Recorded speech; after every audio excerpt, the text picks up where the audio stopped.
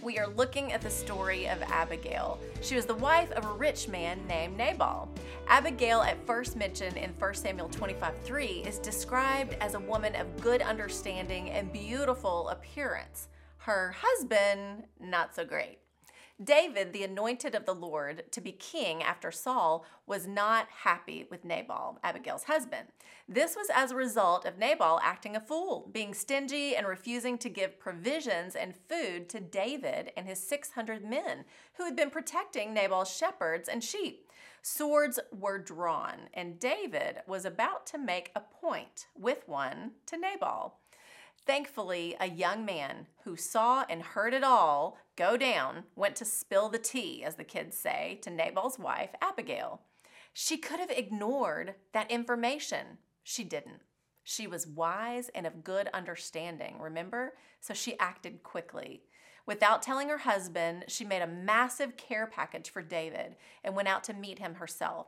She threw herself at his mercy and fell on the ground, pleading for her husband's life and begging for forgiveness. At one point, she says, "Please let me speak in your ears and hear my words."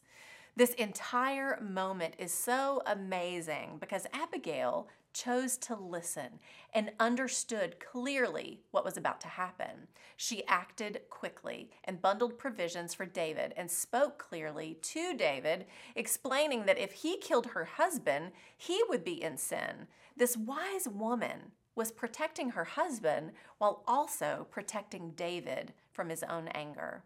You've got to go read 1 Samuel 25. It's crazy good. This woman's quick and wise response to the knowledge she had was used by God to not only keep everyone from being killed by David, but also reminded David that God was protecting him as well. 1 Samuel 25:32. David said to Abigail, "Praise be to the Lord, the God of Israel, who has sent you today to meet me. May you be blessed for your good judgment and for keeping me from bloodshed this day and from avenging myself with my own hands.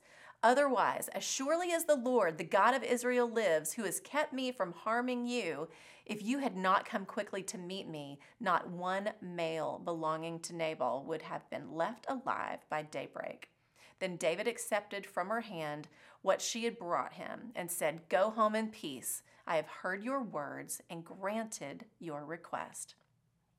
Abigail was wise with the knowledge she had, and she pursued peace and did what was right in God's eyes.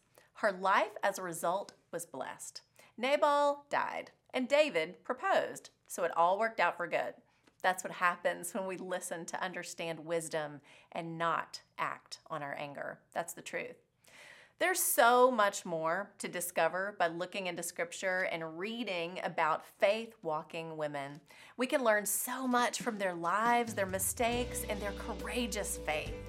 If you missed any of this month's broadcast, you can find them and more at lifeword.org. I'm Lori Klein.